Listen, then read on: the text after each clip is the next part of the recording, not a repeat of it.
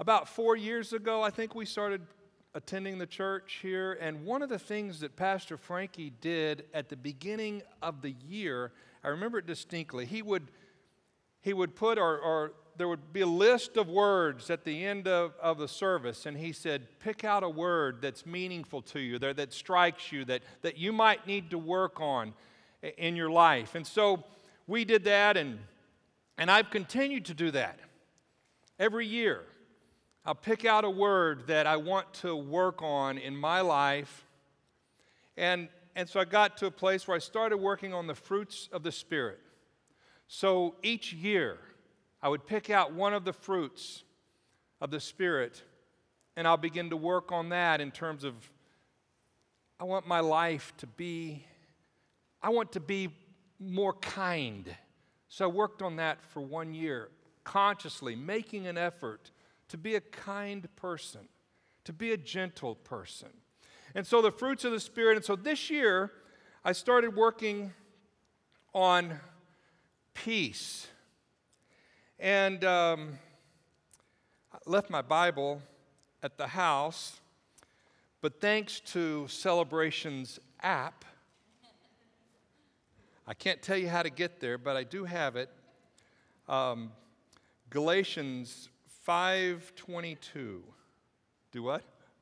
Oh, there we go. Okay, good. Yeah. It says, but the fruit of the Spirit is love, joy, peace, patience, kindness, goodness, faithfulness, gentleness, self-control. Against such things there is no law. And those who belong to Christ Jesus have crucified the flesh with its passions and desires. If we live by the Spirit, let us also walk by the Spirit. So, the fruits of the Spirit. So I began working on that, and I thought, at this time I speak, I'm going to speak on the thing I'm working on in my own life, and that's peace. And I thought, I've studied on peace, and I thought, there's some good things that I can say about peace and give us a sort of a 1, 2, 3 explanation of how to have peace, how to be peaceful, how to live a peaceful life. And I decided I was going to speak on peace. I think it was probably March, the first part of March. So March 6th, I think, was a Monday. And I drove into my office, and I opened the door, and I walked in to slosh through water on the carpet all through my office. It seemed the storm that weekend had pulled part of the roof up in the office suite next to us, damaged that, and had moved over into us. And that was all right. I said, well, okay. And so we began to call and get no help from insurance at that point, from home office, from the landlord. It just seemed to be a struggle on and on and on. And so the end of that story is that I'm out of an office. They've completely gutted my office. I'm working off of a little laptop, and that's a first world problem. I get it. I'm working off of a laptop, and my office manager is working in a satellite office somewhere else, and we're trying to communicate, and it's not a real peaceful situation for us right now. And we've been out of the office a couple of weeks, and it looks like we got a couple of weeks more to go before we'll be back in our home office. So anyway, that was Monday. So Tuesday, I go, okay, and I head back in to see what can be done. And in the middle of I-45, my truck dies. All of a sudden, it just stops, and I'm going, what is going on? So I'm gliding at I-45 at about 6:30 in the morning, and now I'm in the left lane, of course, and I'm trying now to get over, and if you can imagine what it might be like as your car is slowing down, trying to get over in front of people and get off the freeway. Well, I finally got off the freeway. I started it up, went off, it died again. And so I limped back home, and I took it in to have it looked at. And some rodent had made a nest in the air intake. Now, I don't know how it got there. We do live in Willis, but I don't know how a rodent got in. Anyway, that's a little joke, but I don't know how that, but there was foam and hay and all kinds of stuff that we don't have around our house. I have no idea. But about $400 later, my truck's running again. So I go back in to work on Wednesday, and this is so crazy, but it's the truth. Wednesday, I get an email from Teresa. Her computer's crashed, and she's lost a week's worth of work in graphics design. She's been on the phone with all of the tech people trying to recover it to no avail. Then it's either Thursday or Friday. My son calls me, and he says, "Hey, Dad, you'll never guess what happened." Now, he's changed the oil in his car for about 15 years. He just likes doing that. He does it. He said, "Okay." So I go to drain the oil in Misty, his wife's car. And he says, I pull the drain plug, but I forget to pull the stopper out of the tub that the oil goes into. So now I've got oil running and splashing, and I'm trying to reach in and undo it in hot oil and get that thing open. He says, I finally got it open, and that's good. He says, but I put the oil in, and I forget to put the drain plug in. So he buys Royal Purple oil, which is expensive oil. And he says, so I drive the car out, and I notice that oil is, and I look, and I've got 5.5 quarts of oil on the garage floor. And so we were kind of talking. We were, it'll be good when this week's over, and we can go back to church on Sunday and start fresh. And so a lot of you I know are saying, hey, that's the way it is. Sounds like life to me, and sounds like a wonderful time. I know you've all had experiences like that, similar, and even worse. And then if I were to ask you, with that sort of as a backdrop, if I were to ask you, do you believe in God? I know you would say, of course I do. And if I were to ask you, do you know God? You would say, yes. My guess is that you would say, yes, I know God, and I wish I knew Him a little bit more. And if I were to ask you, though, this question, do you have a deep, consistent, abiding sense of peace? You might reply like I do sometimes. I wish I did, but sometimes I don't. It's interesting, in the Old Testament, I picked a scripture out. I didn't read it at the beginning. Isaiah 26, 3 and 4. It says, you will keep in perfect peace those whose minds are steadfast, fixed on thee. Trust in the Lord always, for the Lord God is the eternal rock. It's interesting that in the Old Testament, the meaning of peace and salvation are almost synonymous. That if I can have a sense of peace, that brings a sense of salvation to God, or I am saved to God. But we live in such a world of anxiety, it's almost ridiculous. It's crazy. Even our children, I think they're having a star testing going on this week. Who's any children stressed out about that? It's like, why do you have to tell the kids, hey, you got to do good or you're going to fail? No, it's like, they've on the news, they've talked about how kids are so anxious and there's so much anxiety. They're afraid that if they don't do well, they won't be able to go to the next grade.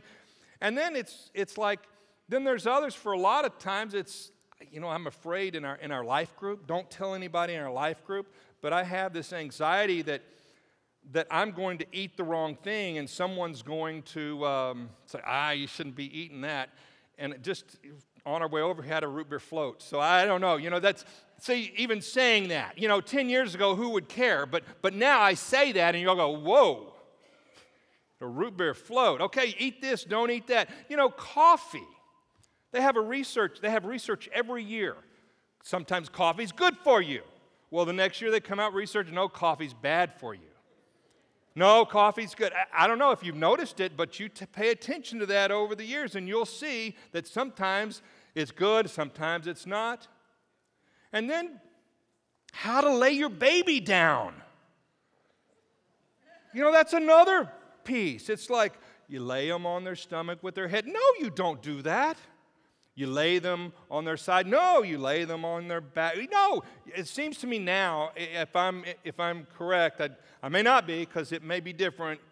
Now you have to lay your baby in their crib with nothing, no comfort, no blanket, no pacifier, just an empty, hard bed, laid on their back, staring straight into space, for fear you might break the baby rules of how to bring comfort to your child. It's crazy almost how much anxiety and how much restlessness there is. Kids can't go to sleep at night without something on their head making noise. You notice that? Does that resonate with you? The difficulty is that most of us, there's this great discrepancy between what we believe and how we feel and think and act and live. We may be confident that we're going to live forever. We may be confident in who our Lord Jesus Christ is, but are we getting through a daily life with a true sense of peace? In some of the reading and research, I came across a peace inventory. Got 17 minutes.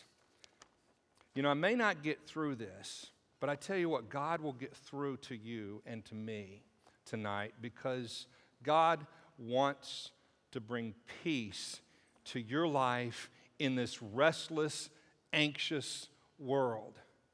And there's really only one way to do that. I'm skipping ahead. Do you know we cannot produce peace on our own? There's not enough work, not enough things, not enough actions we can take to give our lives peace. We can only receive the peace of God. And there's a few ways in which we can do that, and we'll talk about that in a minute, but there's a peace inventory. I want you to take it. You can answer the questions, 4 possible answers: never, seldom, frequently, consistently. Okay, so the first question is, and you can write this down, it doesn't matter, really, it's just for you. Do you have peace of mind? In that, right at this moment, can you say that your mind is at peace? Is your mind controlled by the Spirit of God? Or is it filled with a jumble of unforgiven memories, unresolved plans, frustrating disappointments? Do you have peace of mind?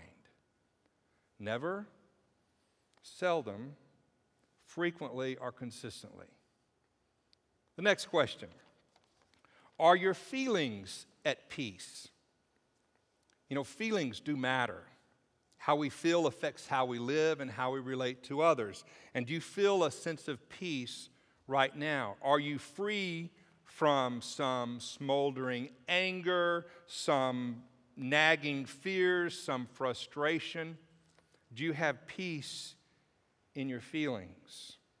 Never, seldom, frequently, consistently. How about this one? Do you have a sense of peace about your desires?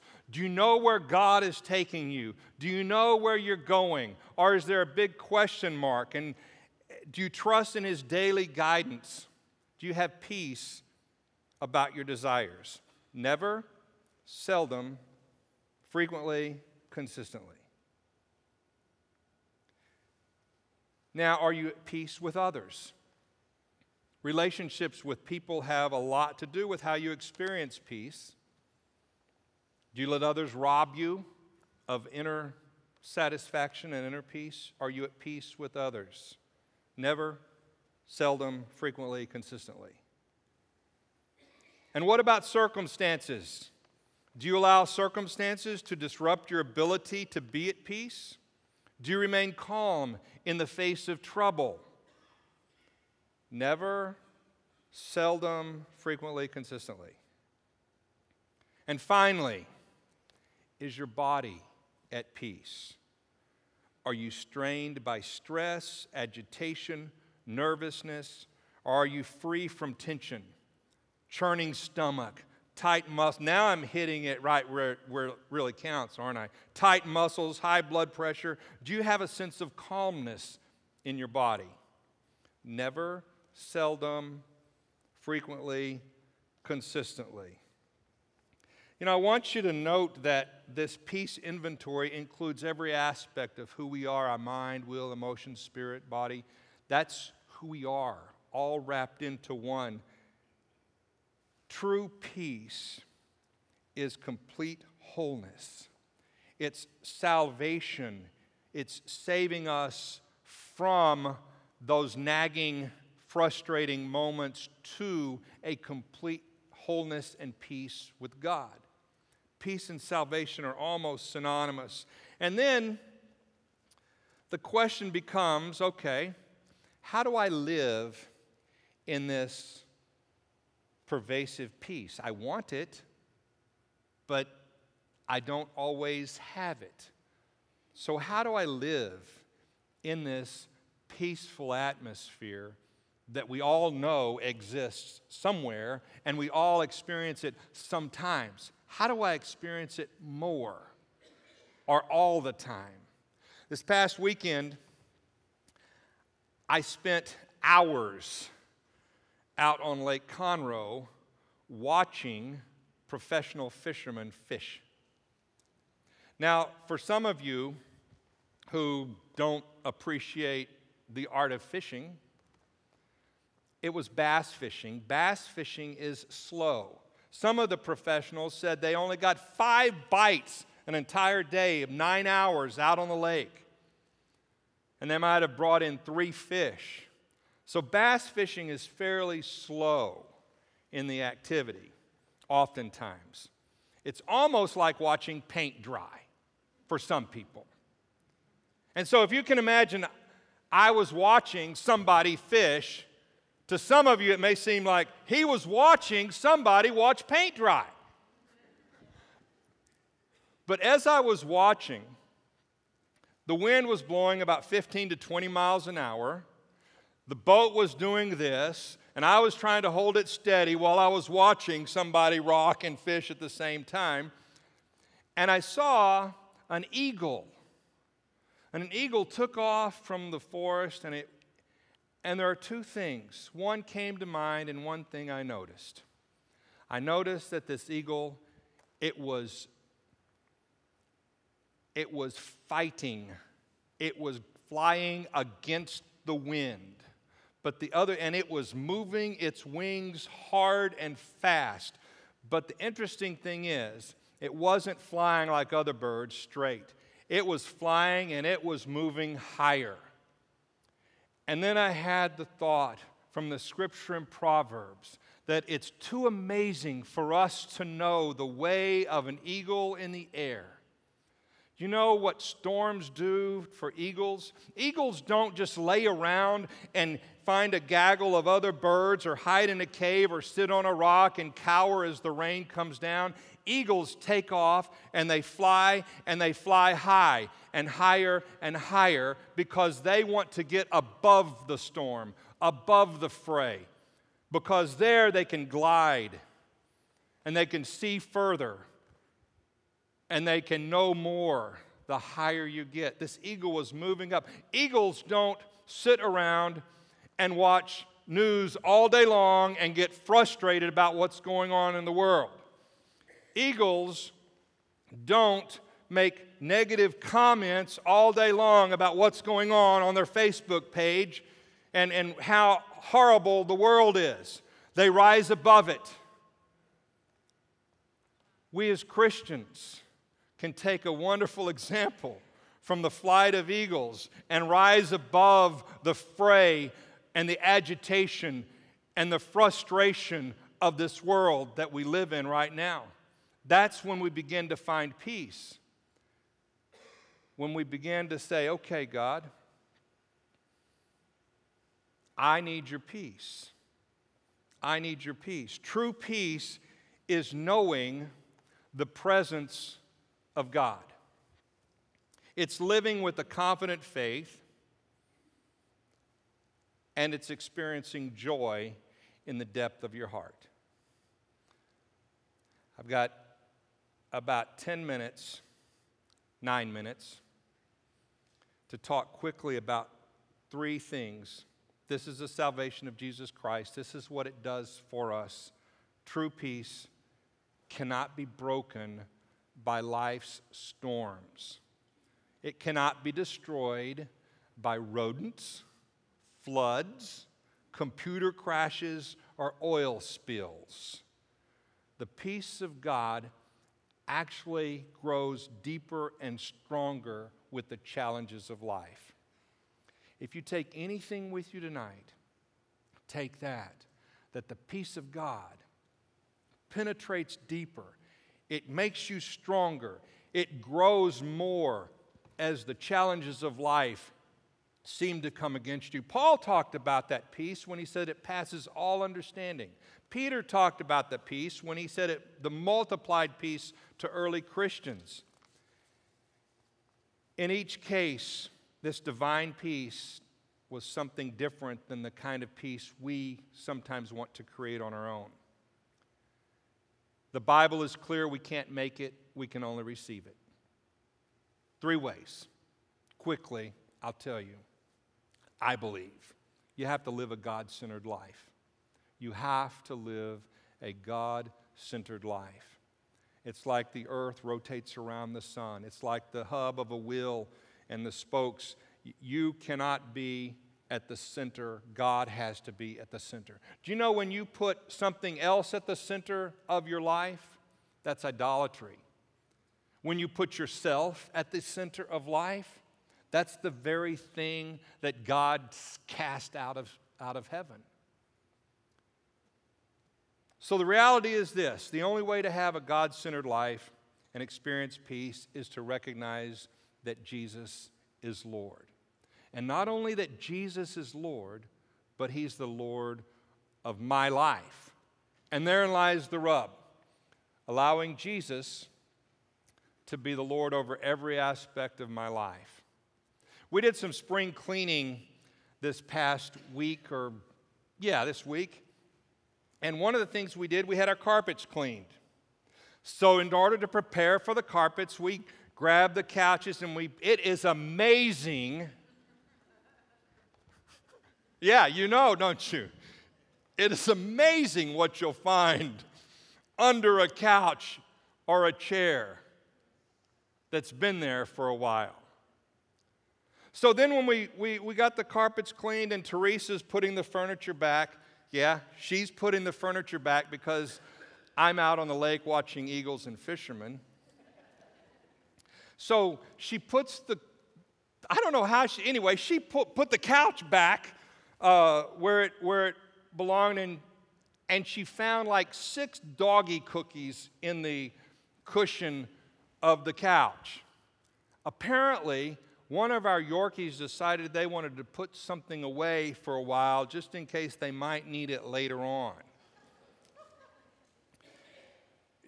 You know, that's kind of the way that we act sometimes in our faith. We sometimes put things back, hold off. God, I'm not sure I want God to go there, or I better save this, set this aside just in case this Jesus thing isn't quite working out the way I want it to work out. I'm going to save something back, put something away. We can't live like that. God said, I want everything you know that you need to give me at that moment. That's the requirement, to give God everything we know at that moment to Him. Now, He'll reveal other things and He'll help us grow, but whenever we know something that we need to give to Him, we need to give it to Him right then and be done with it. So God's peace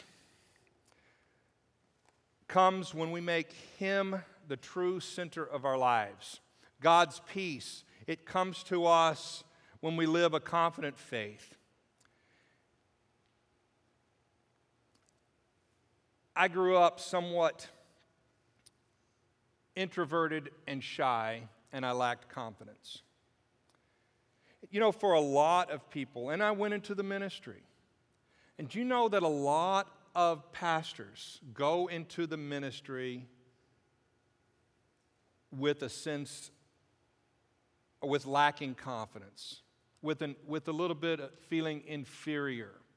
And they go into the ministry wanting to help people because part of this whole psychological deal is like, if I can help you feel better, then you're going to appreciate what I do, and I'm going to feel better about myself. Well, what happens, and we see it a lot in denominations, that what happens then is that we begin to compromise the true belief system of what we have, and we begin to water it down and have a gospel light just so that we can entertain and please people in order to be pleased ourselves. It happens even in Hollywood. Hollywood does this to us. They attempt to blur the lines of good and evil, what is biblically God-centered and what is not. The truth is that we are not inherently good. We have a bent to sin, and we need the saving grace of Jesus Christ. The Bible says that once we accept Jesus Christ, God, here's the thing that can give us confidence, is that the Bible promises that God will never leave us or forsake us.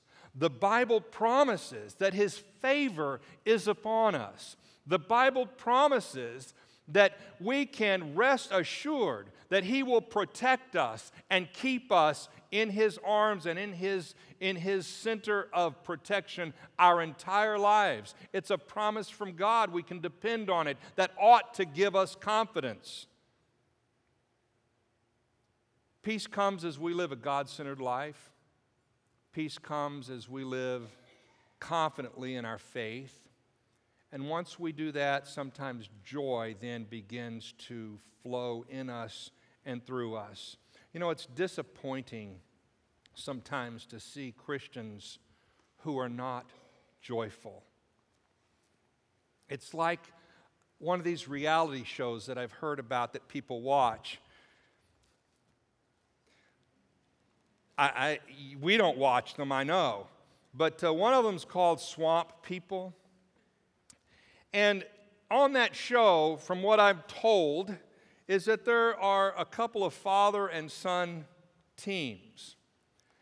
And the fathers are continually berating the sons.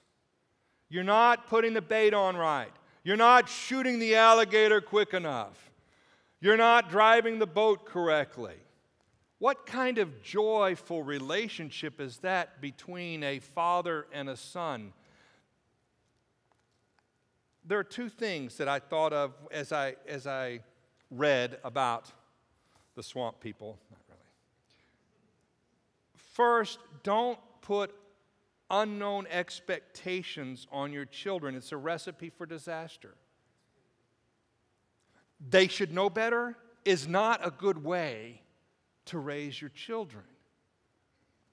And then second, take the example of Scripture and clearly define what it means to live a godly life and live a godly life and speak a godly life in front of your children. Joy comes by living a godly life defined from the Word of God. If our musicians can come and play.